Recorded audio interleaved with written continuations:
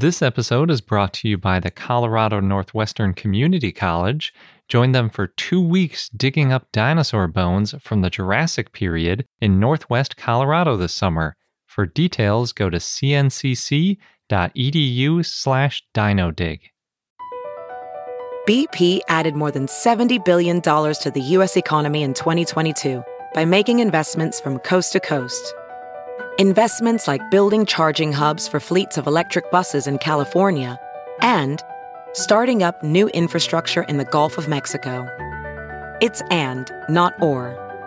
See what doing both means for energy nationwide at bp.com/investing in America.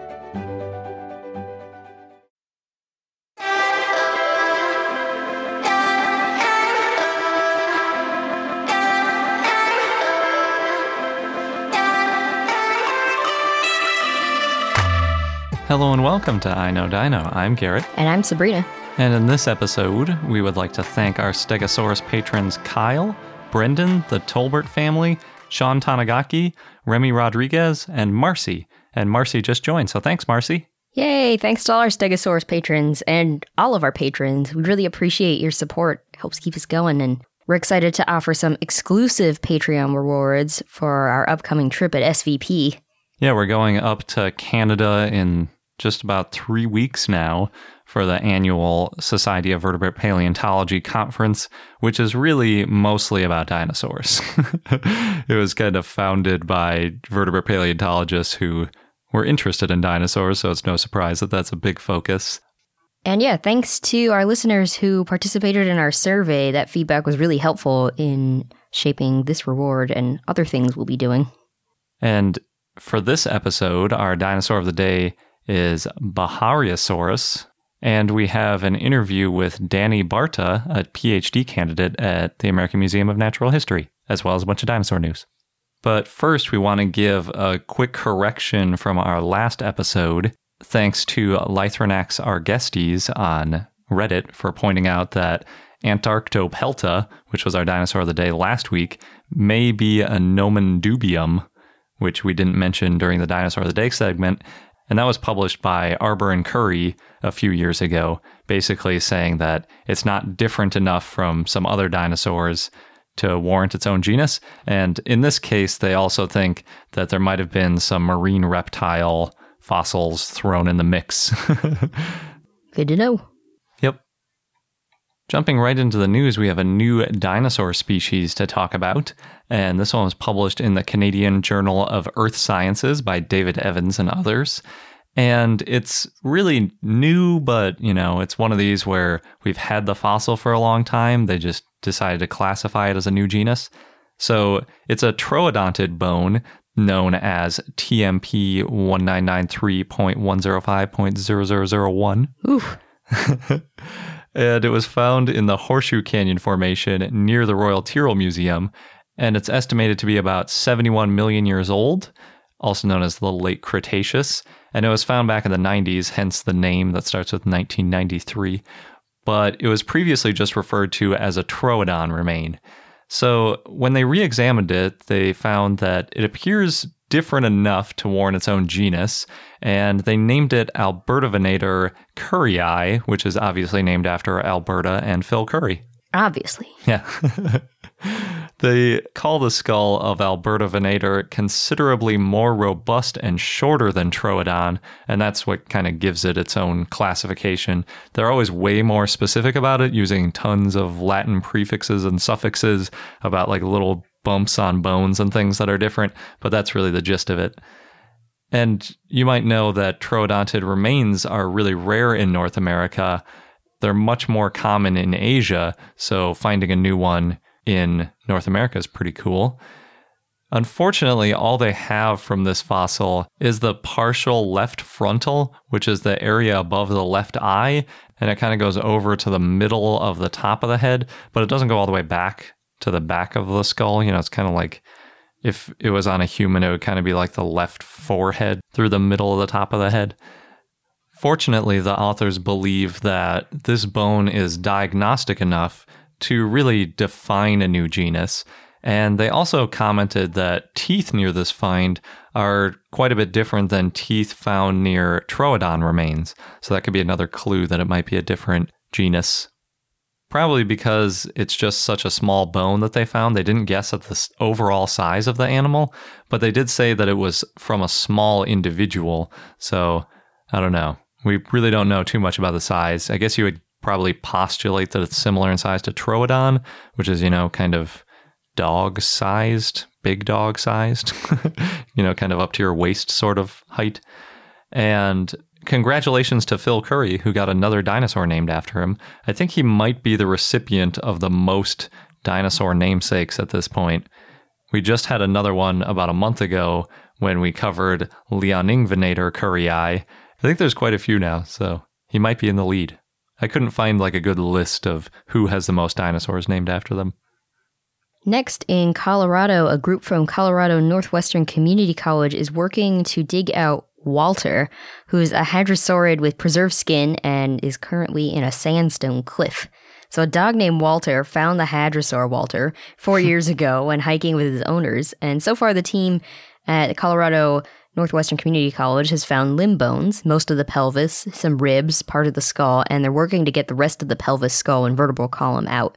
Walter, the dinosaur, not the dog, is probably about 40 to 50 feet long, and about 500 people have gotten to touch Walter's skin. These are volunteers who've helped out over the years, so that's pretty cool. Yeah, preserved skin is always awesome. Mm-hmm. Next up is kind of a fun paper that was published in the International Journal of Earth Sciences by Gregory Paul, and he published what he called a comment on an obsolete hypothesis, which sounds kind of funny, well, why are you commenting on it if you think it's obsolete? But it's kind of to reiterate that it's obsolete more than anything. You might remember we covered an article from the same journal at the end of last year that stated that ectothermic or cold-blooded dinosaurs could have lived in Antarctica and migrated out during colder months. And it was kind of an argument for well, maybe the fact that dinosaurs have been found in Antarctica doesn't completely eliminate the possibility that they were cold-blooded. So he has some issues with that. Specifically, he talks about how no land animals migrate far enough to make this feasible. So just to kind of explain why he said land animals don't migrate far enough, a humpback whale was recently tracked going almost 14,000 miles round trip in a migration from Mexico to Russia and back. Wow. Yeah, and there are lots of bats and birds that go well over 10,000 miles round trip in their migrations. None of them use their feet. Nope. And the longest one I could find was the Arctic tern, which goes 44,000 miles round trip between Greenland and Antarctica every year. Why? It's just, I don't know. I guess that's where the food is. And it must be a little zigzaggy, because I think if you flew straight, it would be a lot less than that. Mm-hmm. But pretty amazing. Just sightseeing? No, I think it's probably for food or mating. Yeah, it seems like there should be lots of food in between. Yeah, I suppose so. By comparison, in Africa, zebras and wildebeest don't even go 1,000 miles in a year of migration.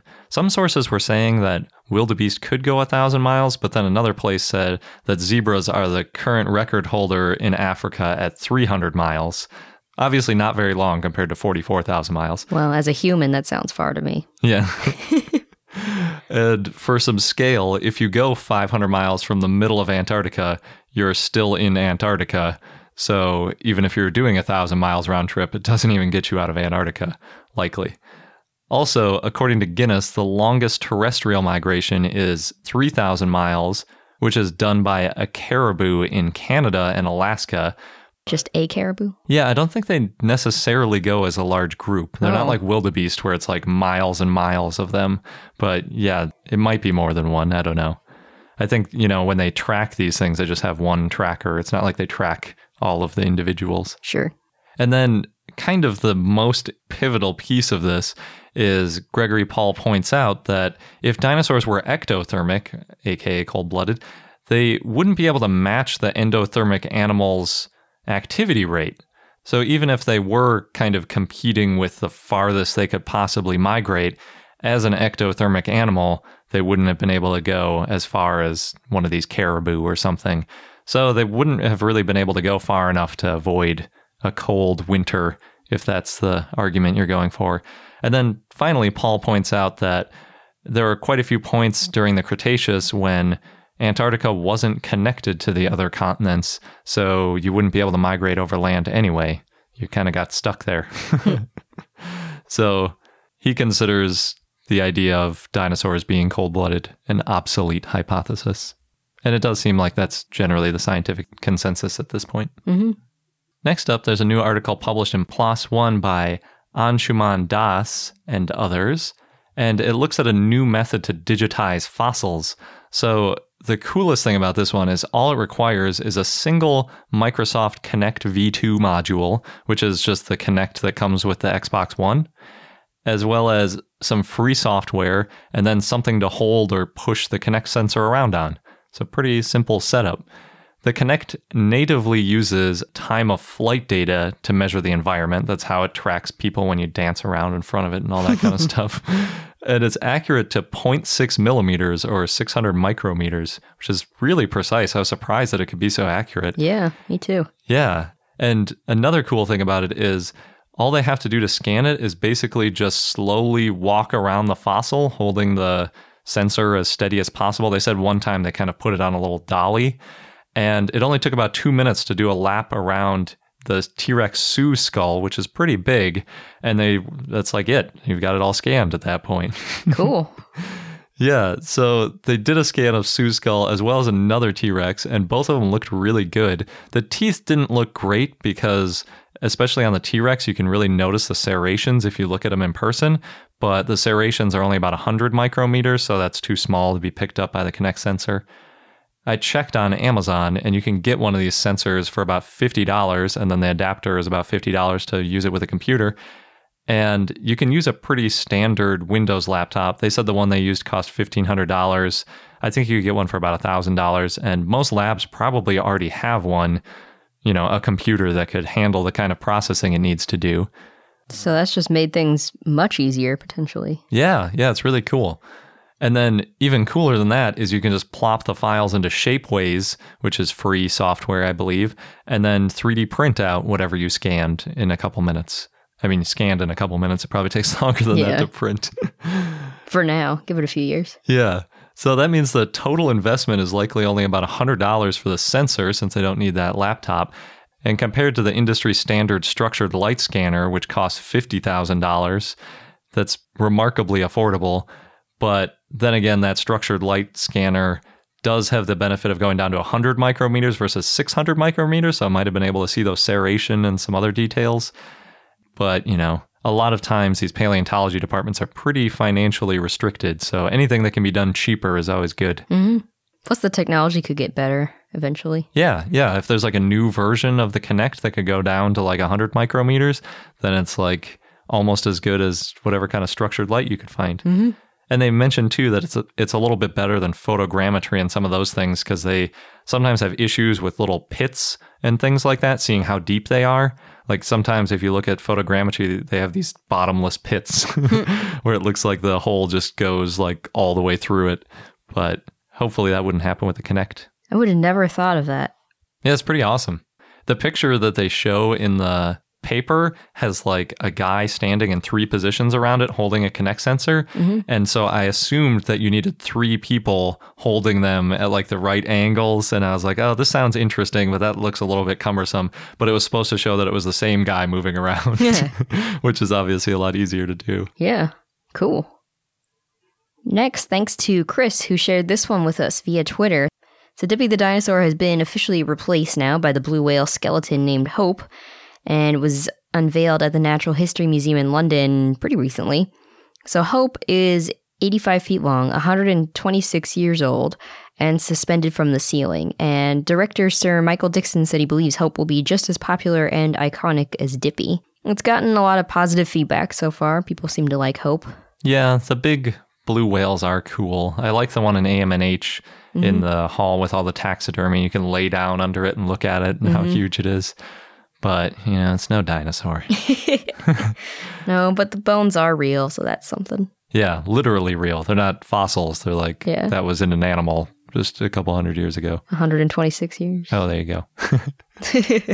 Well, I don't know. I wonder, when they say it's 126 years old, Is that like when they got the bones? Oh. Or is that like how old it was when it died? Because at that point, it's hard to tell.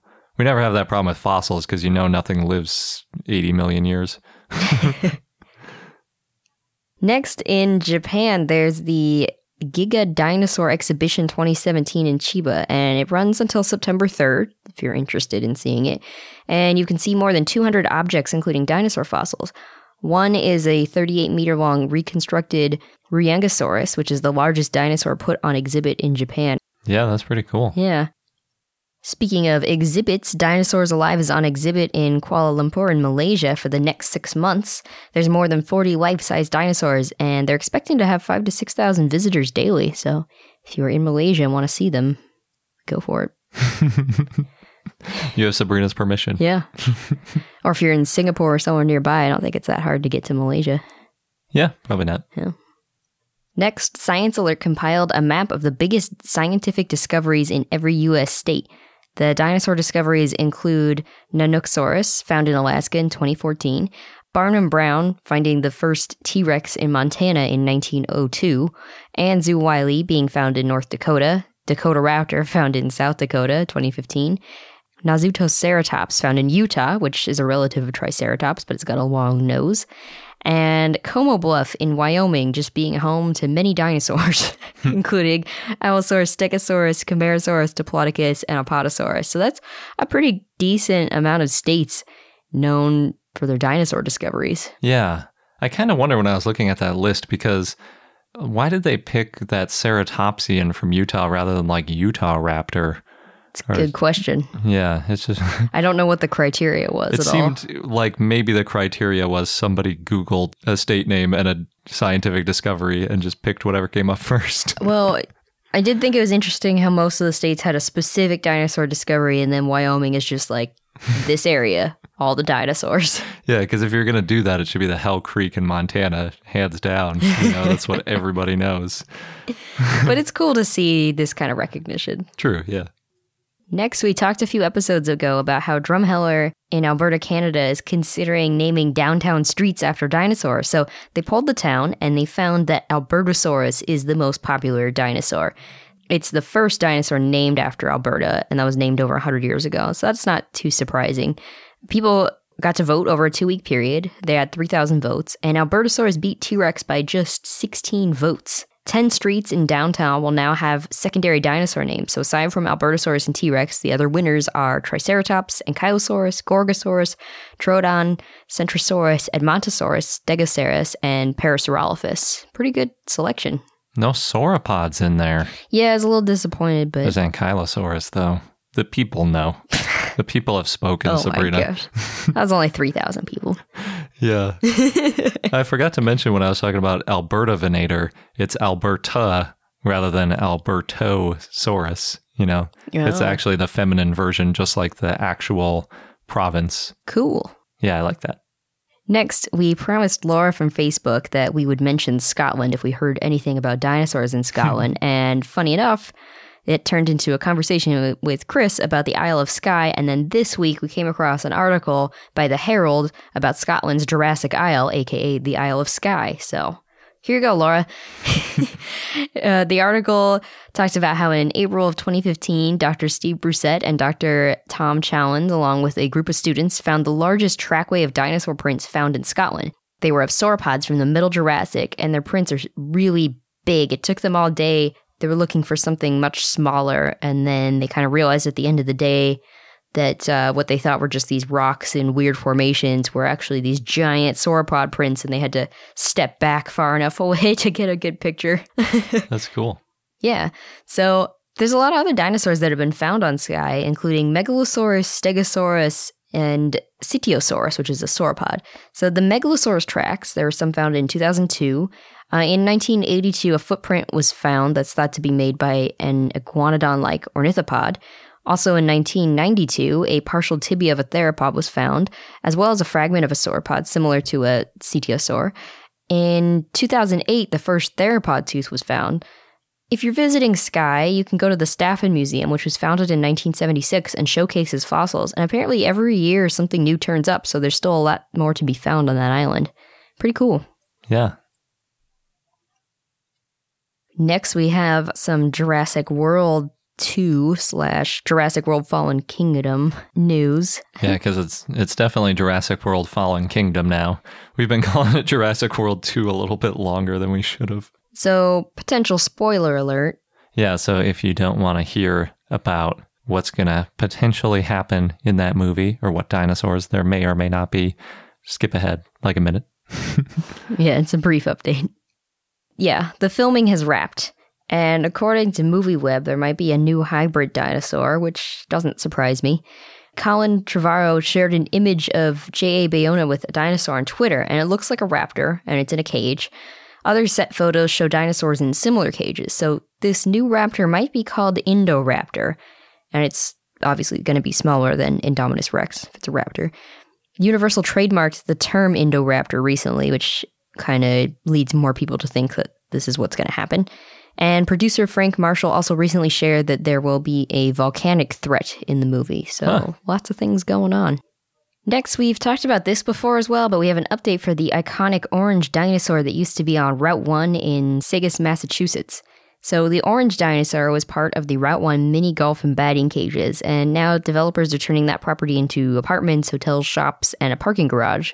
So the orange dinosaur, which has been around for about 60 years, it weighs 6,000 pounds and it's 20 feet long, and it now is in a temporary home, a vacant site next to a golf course. The developers who bought the site wanted to give back to the community, so they made t-shirts with the orange dinosaur and the words Stegosaurus and sold them for $25 each. Did they want to give back or did they want to make money? Both. Well, they raised $6,800 in 3 months, and they're donating the money back to the town. Oh, so there you go. They are giving it back. You're right. That's a lot of shirts. Yeah, in 3 months, that's not that long of a time period, too. Yeah. People must like the orange dinosaur. I guess so. Maybe we should have made our dinosaur orange. Would have sold more shirts. I don't know if that's why, but... Next, Batman's latest series, Dark Knight's Metal, has an issue that shows Batman riding a dinosaur. And it looks like a carnivorous theropod. It's probably meant to be a T-Rex. But to quote paleontologist Scott Persons, who saw our tweet about this, he said, quote, "I don't understand what's going on, and the premaxillary teeth are completely wrong, but ... cool." Yeah, it's funny how wrong everything gets dinosaur anatomy. Yeah, but how often do you see dinosaurs in comics? True, yeah. And why is Batman riding one? Riding its head, too, not like sitting on its back or something normal. I don't think it's the first storyline with Batman and dinosaurs. There was something about Dinosaur Island, or I think Superman did something with that, too, but I don't know the details. I just saw the picture. I was like, did he ride on Superman's back to go back in time like 70 million years? How does he even encounter dinosaurs? I don't know. Probably mad scientists. That's usually the comic book way. Could be. Maybe we'll just have to read that issue. Report back. And last, PC Games announced a dinosaur game giveaway for the game Dinosis Survival, which is a survival shooter game with dinosaurs that also involves a mystery, and you have to figure out what happened to this world and where the dinosaurs came from. The game's on Steam, and PC Games is giving away 15 Steam keys. We'll post a link so you can enter to win. This episode's brought to you by the Colorado Northwestern Community College, where you can become a part of the scientific process. As a participant, you can go on a real-life dinosaur dig, and you'll be helping to advance science and our understanding of the ancient world. What's really cool is that the fossilized bones that are being excavated, they're public, and they're going to be displayed and preserved for future generations to study and admire. Yeah, we've mentioned how that's a really important part of the scientific process, not just getting them out and describing them once, but keeping them and preserving them so that future questions and future scientists can take a look at those bones to answer new questions and validate results. And the site is special and also near and dear to me because it's in the Morrison Formation, known for the sauropods, of course, of the Jurassic time. And it represents one of the best bone beds ever found in the Saltwash member.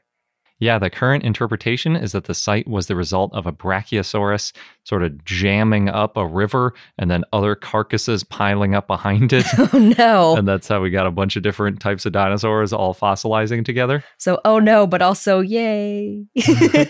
Good for us as scientists. and dinosaur enthusiasts. Yes. So there are 2 scheduled digs if you want to get involved with getting these bones out of the ground. You can go from July 6th to July 20th or from July 22nd to August 5th.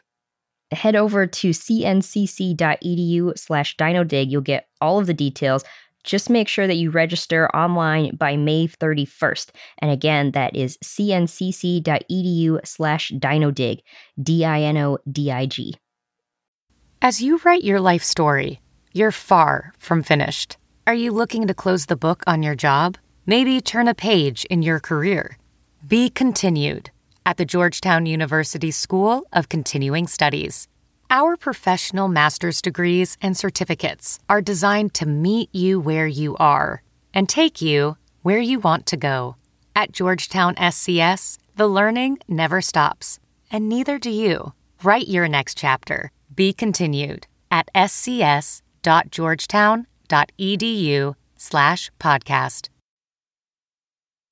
And we were both in New York a few weeks ago around the 4th of July, and we stopped by the American Museum of Natural History to see the Titanosaur exhibit. Yep. Because we hadn't been to New York since they installed that. Garrett was sad, though, that the Titanosaur plushie, which was really great, wouldn't fit in our suitcase, so we couldn't buy one. It was pretty awesome, and it was on sale. It was really tempting. Yeah. I think it's one of the only times I've been as tempted to get a plushie as Sabrina was.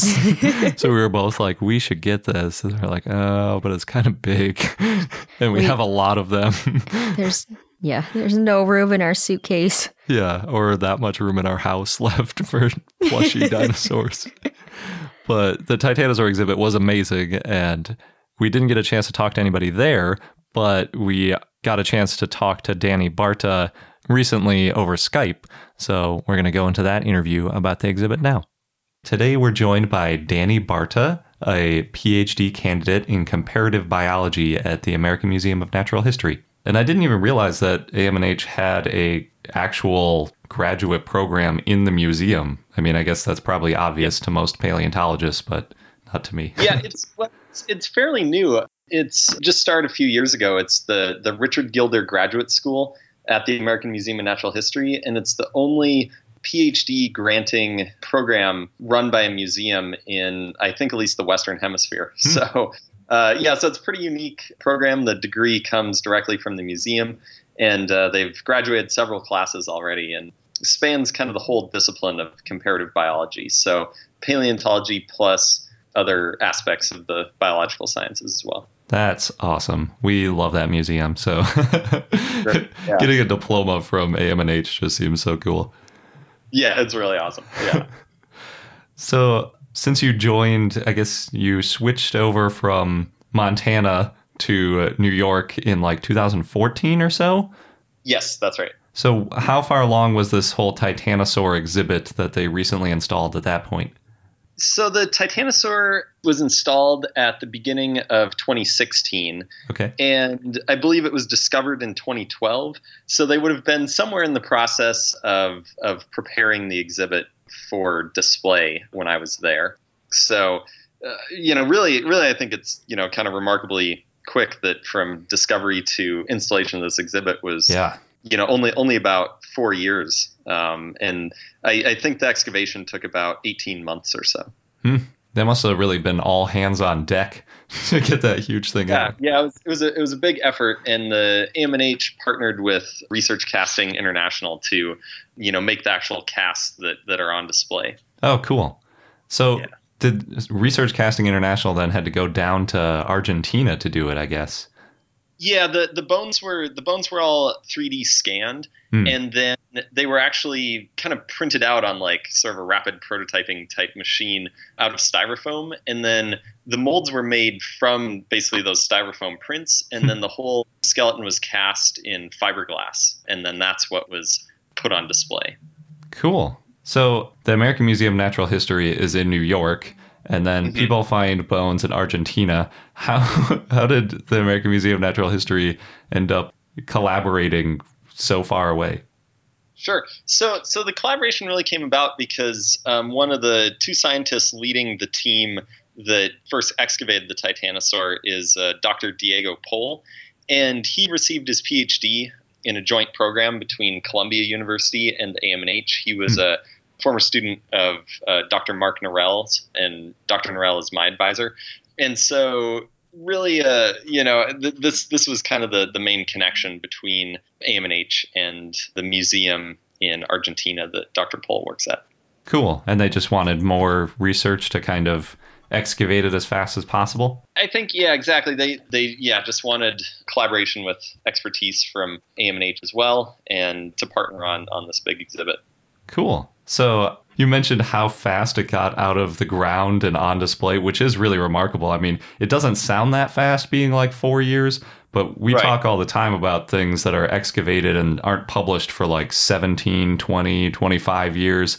Like, so 4 years is pretty amazing. Yeah, it's pretty amazing, especially for a skeleton of this size. And it's not just one skeleton either. We have the largest individual, we have that on display, but there were actually remains from 6 different titanosaurs all found at this site, 6 different individuals of this species. Wow. Since you mentioned the species, does that mean that people are thinking it's a new species and it's going to be called something other than the Titanosaur soon? Yeah.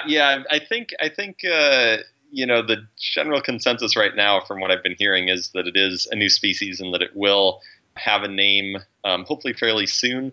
I know that they're working on the scientific paper right now. And so once that comes out, we'll be able to, attach another name to it, a more specific name than just the Titanosaur. Yeah.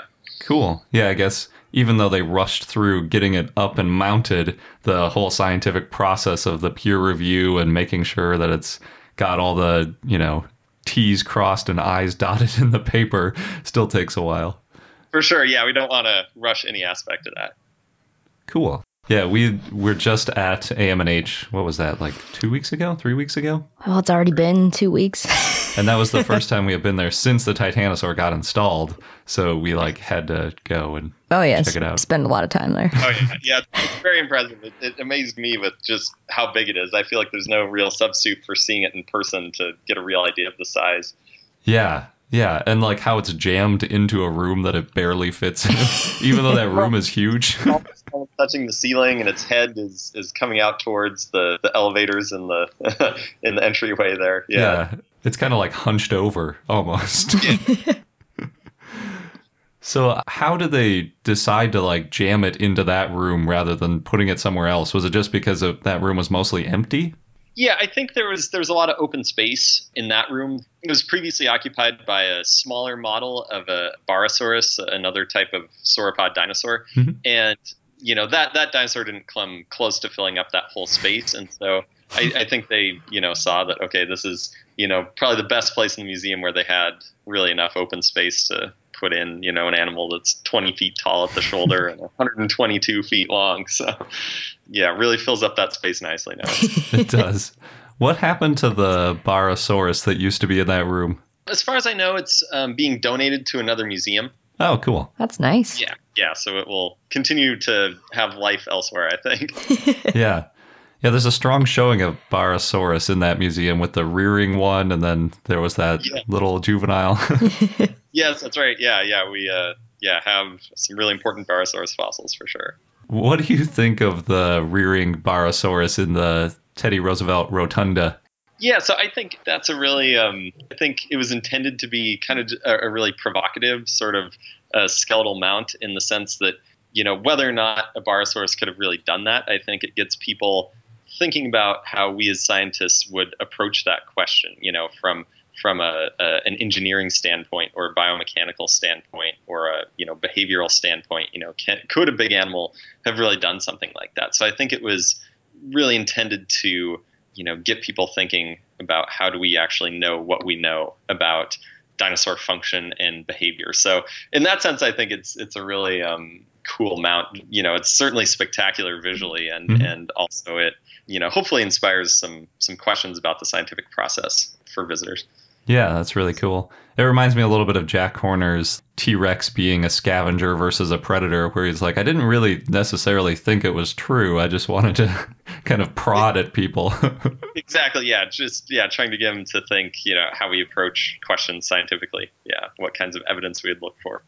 Cool. So back to the Titanosaur. It's really big, obviously. It barely fits in that room. How big is it compared to other Titanosaurs? So it is definitely one of the biggest. I think more importantly than just its sheer dimensions is that it's basically the most complete Titanosaur in that size range that's ever been found. So between all of those 6 individuals, we have, I think, roughly about 70% of the Titanosaur's skeleton. Wow. So we're much better able to constrain its dimensions. We're not left trying to extrapolate its size from like a single bone, as has been the case, for some of these other large animals, a single bone or a handful of bones.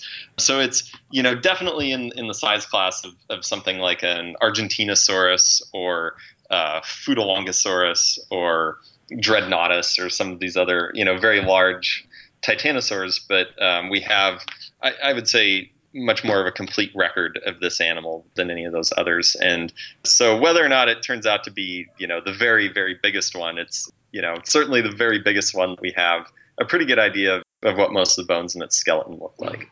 Yes, 70% is impressive, especially for such a large animal. Yeah, I think, there's been 223 fossil bones total excavated from that site so far.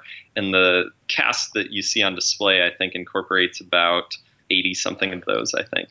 So it's, quite complete for, a large animal like that. I think working with these large titanosaurs is hard because you're dealing with aspects of taphonomy. So everything that happens to a animal after it dies. So the taphonomic concerns with these large animals is that how do you actually bury something that large?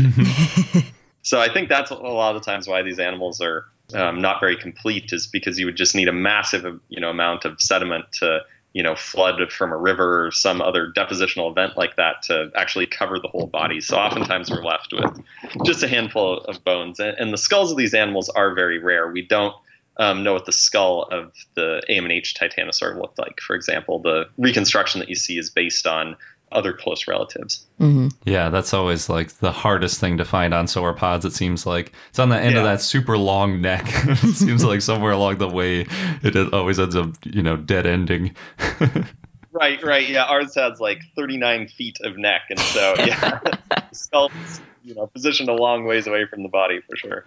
Yeah, I also sometimes think such a large animal dying, whether or not it was, hunted or just died of some other event, would probably attract so many scavengers to it that, that's got to really eliminate a lot of those bones from the taphonomy. Mm-hmm. Yeah. It's, you just think about being a massive input of biomass into that ecosystem when one of those, animals would die, almost kind of like a whale fall or something. Mm-hmm. That kind of amazing to think about. Yeah. So is there a theory about how so much of this material could have gotten buried? Is it like an avalanche kind of thing or something? I think the team is still actively studying that, but the preliminary information suggests that these 6 animals, and all of them are young adults, by the way. The Titanosaur on display was probably not done growing completely. So, so they think that these young adults, their deaths probably happened at sort of 3 distinct moments in time.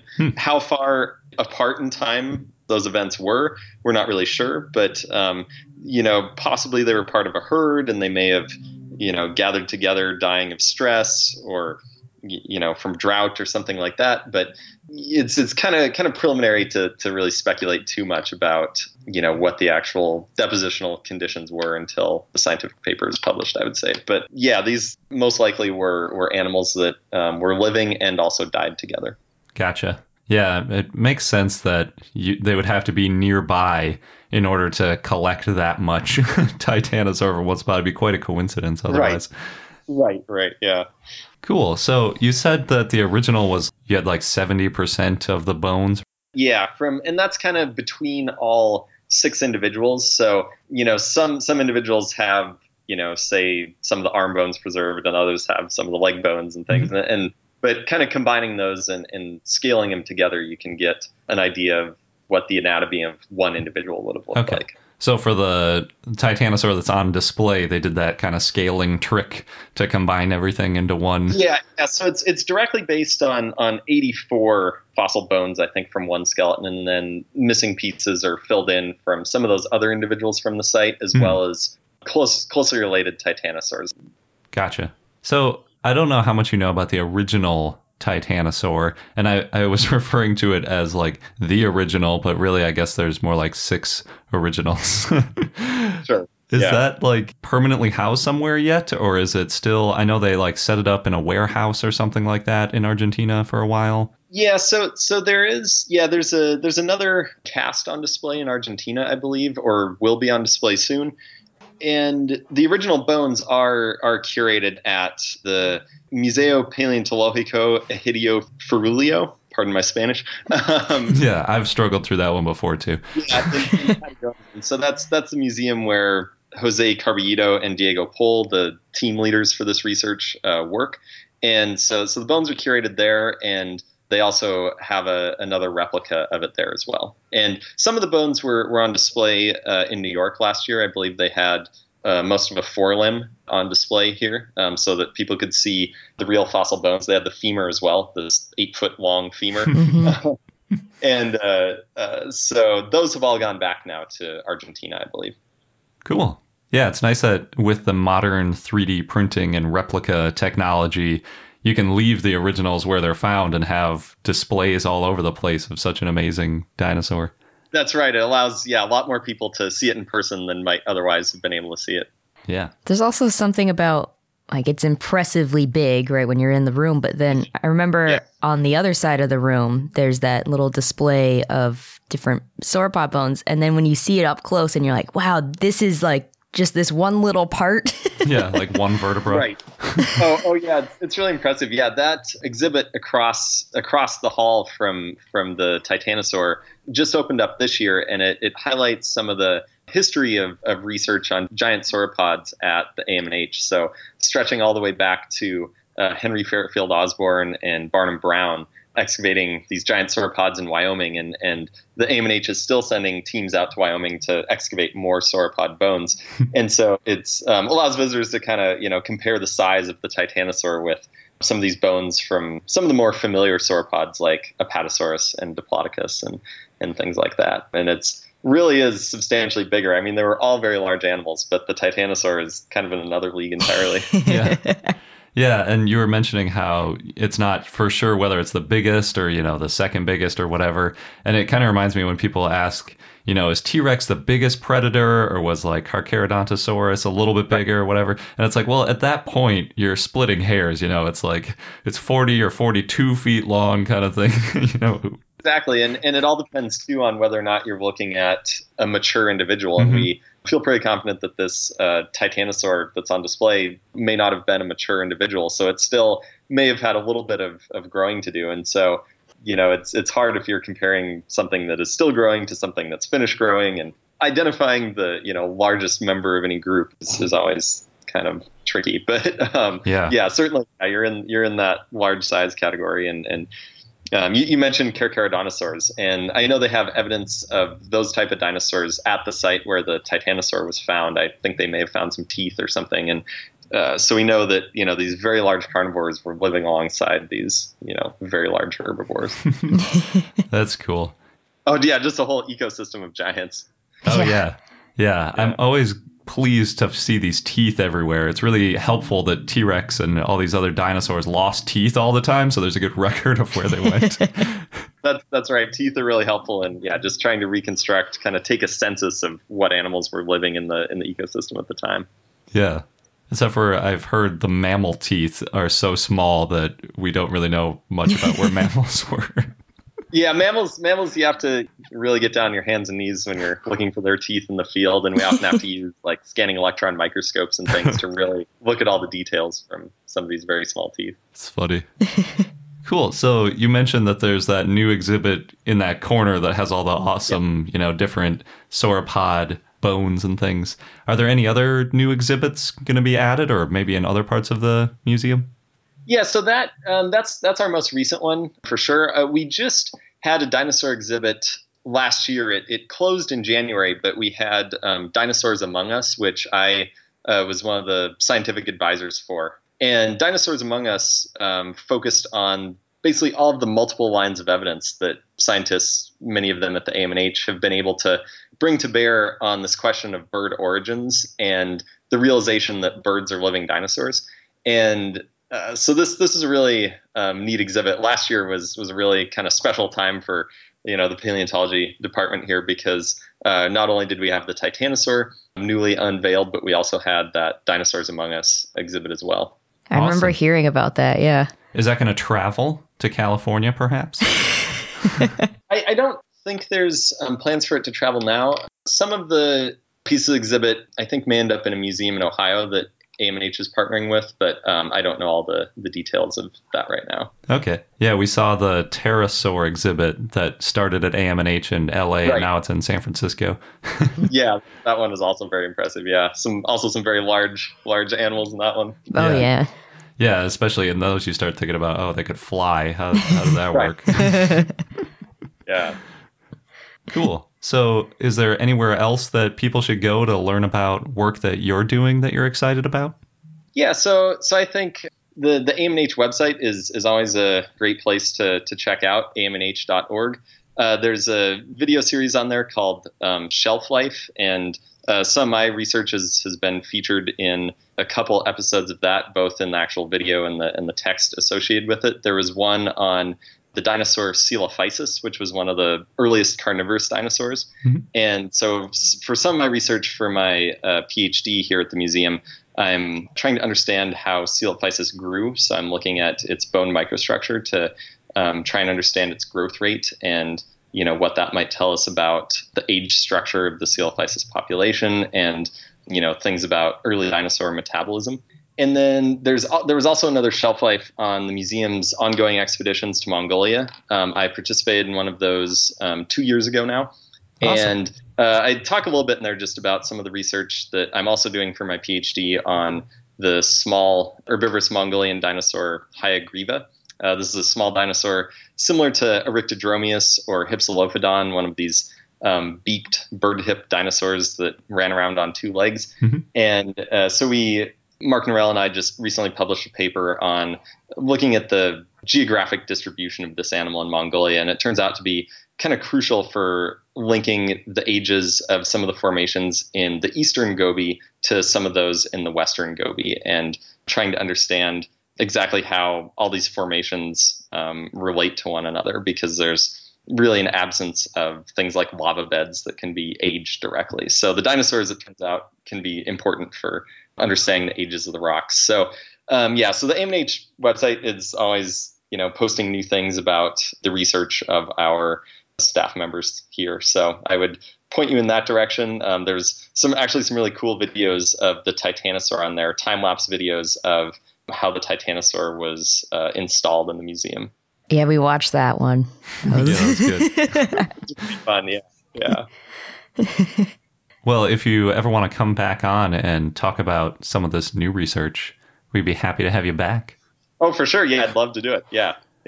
Awesome. Well, thanks so much for joining. Yeah, thank you so much. It was great talking to you. Yeah, great talking to you. Thanks. Thank you so much, Danny. We really enjoyed talking to you. And if you want to see pictures from our trip in New York, and of the Titanosaur especially, then you should check out our Instagram at iknowdino.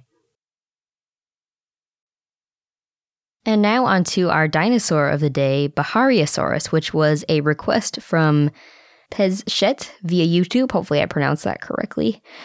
The name means Baharia lizard, and the type species is Bahariosaurus ingens. It was described in 1934 by Ernst Stromer, and the holotype consisted of 2 dorsal vertebrae, a neural arch, sacral vertebrae, a rib fragment, and other fragments. The type specimen was destroyed in World War II. It's not clear exactly how to classify it, but it's been assigned to a few theropod groups. In 1995, Oliver Raoult compared Carcharodontosaurus and Bahariosaurus to ceratosaurs, Torvosauridae, Tyrannosauridae, Coelurosauridae, and Allosaurida, based on data that Stromer published in 1931, 1934, and 1936. Stromer named a new family in 1931, Carcharodontosauridae for Carcharodontosaurus, and he thought that both Carcharodontosaurus and Bahariosaurus were theropods, but not closely related. In 1960, LaParent classified Bahariosaurus as a megalosaurid, and others agreed over the years, though in 1990, Molnar and others said it was Carnosauria incertae sidus, uncertain placement, and that Carnosauria consisted of Allosauridae and Tyrannosauridae. In 1991, Bonaparte said that it was more closely related to Abelisauridae and Noasauridae, but Raoult thought that Carcharodontosaurus and Bahariosaurus were closely related because they had more pleural soles in their caudal vertebrae, these hollow depressions to help decrease weight. So he referred both of them to Allosauroidea. And then in 2000, Churd suggested that it was Tyrannosauroidea. So again, not totally clear how to classify. All over the place, but mostly with big old meat-eating theropods. Yes. It's also potentially synonymous with Deltrodromaeus, a theropod that lived around the same time in North Africa and has been found in the same formations, but it's too hard to tell since Bahariosaurus remains have been destroyed. Because again, Ernst Stromer, basically everything that he found was destroyed in World War II. And we haven't found anything new? Of Bahariosaurus? Yeah. I don't believe so. Oh. If Bahariosaurus and Deltrodromaeus are synonymous, though, that means Bahariosaurus / Deltrodromaeus would have been large, estimated 26 feet or 8 meters long, but we need more specimens to know for sure and to classify Bahariosaurus. In 2016, it was suggested that Anaraptor, Bahariosaurus, and Deltrodromaeus could possibly be a not well-known clade of Megaraptoran tyrannosauroids, but anyway, what we do know is that it was a large theropod that lived in the Cretaceous in what is now Egypt. It was about the same size as Tyrannosaurus and Carcharodontosaurus, maybe. And it probably lived in the same time and place as Spinosaurus and Carcharodontosaurus, so that would have been an exciting time to live. Maybe terrifying. Too exciting. Yeah. And our fun fact of the day is that spiders aren't insects, they're arachnids. But there's a dinosaur What? theme How to is this? This was a rabbit hole Garrett went down to. It had nothing to do with dinosaurs. I was just talking about spiders, and there's one spider that looks like an ant. It like simulates an ant. It uses its front legs to look like antenna. Anyway, so I wanted to know when spiders were around, if they were around with dinosaurs. And it turns out that spiders do predate dinosaurs. They were already walking on land before dinosaurs evolved. But the first orb-weaving spiders, which is the technical term for spiders that make webs, didn't show up until much later. So the oldest direct evidence that we have for spider webs are webs that were trapped in amber with the spider from the early Cretaceous. What? There Yeah. are webs found? Yeah. Cool. It kind of makes sense, too, because if you think about where a spider would want to make a web, you know, before people were around putting up buildings and stuff like that, it's pretty much trees. Mm-hmm. That's the best place to put them, and trees have sap, and thus amber. So based on estimations from these finds, as well as other spider remains, and kind of some genetic analysis from when things might have co-evolved from a certain point, it's estimated that the first orb weavers evolved in the Jurassic at some point, but we don't really know when. But it's likely that they weren't really that common until the early Cretaceous, when lots of flying insects evolved. And that probably led to, you know, this kind of arms race between spiders and flying insects. And, you know, they try to catch them and eat them, and typical predator-prey stuff. So the thing I thought was funny about this is that dinosaurs like T-Rex and Triceratops probably would have walked through a lot of spider webs. Oh, no. But Stegosaurus, Apatosaurus, and Allosaurus and other Jurassic dinosaurs probably wouldn't have had to deal with many spider webs, if any at all. Would they even notice? They're so big. I don't know. I mean, it could get you right in the eye. Oh, you know, they that walk. would be awful. They walk face first, like most things, and then you've got T-Rex with his little tiny arms. Like, would you wipe off a spider web if you're a T-Rex? Well, how would you as a Triceratops? Yeah, really. Oh, yeah, that's even worse because you got like horns and frill in the way too. Mm-hmm. I don't know. You probably just have to brush your face against some leaves or something. Dunk it in water. Yeah, maybe. I don't know if that works with spider webs. It'd be pretty awful. It's really nice having hands and opposable thumbs. It is.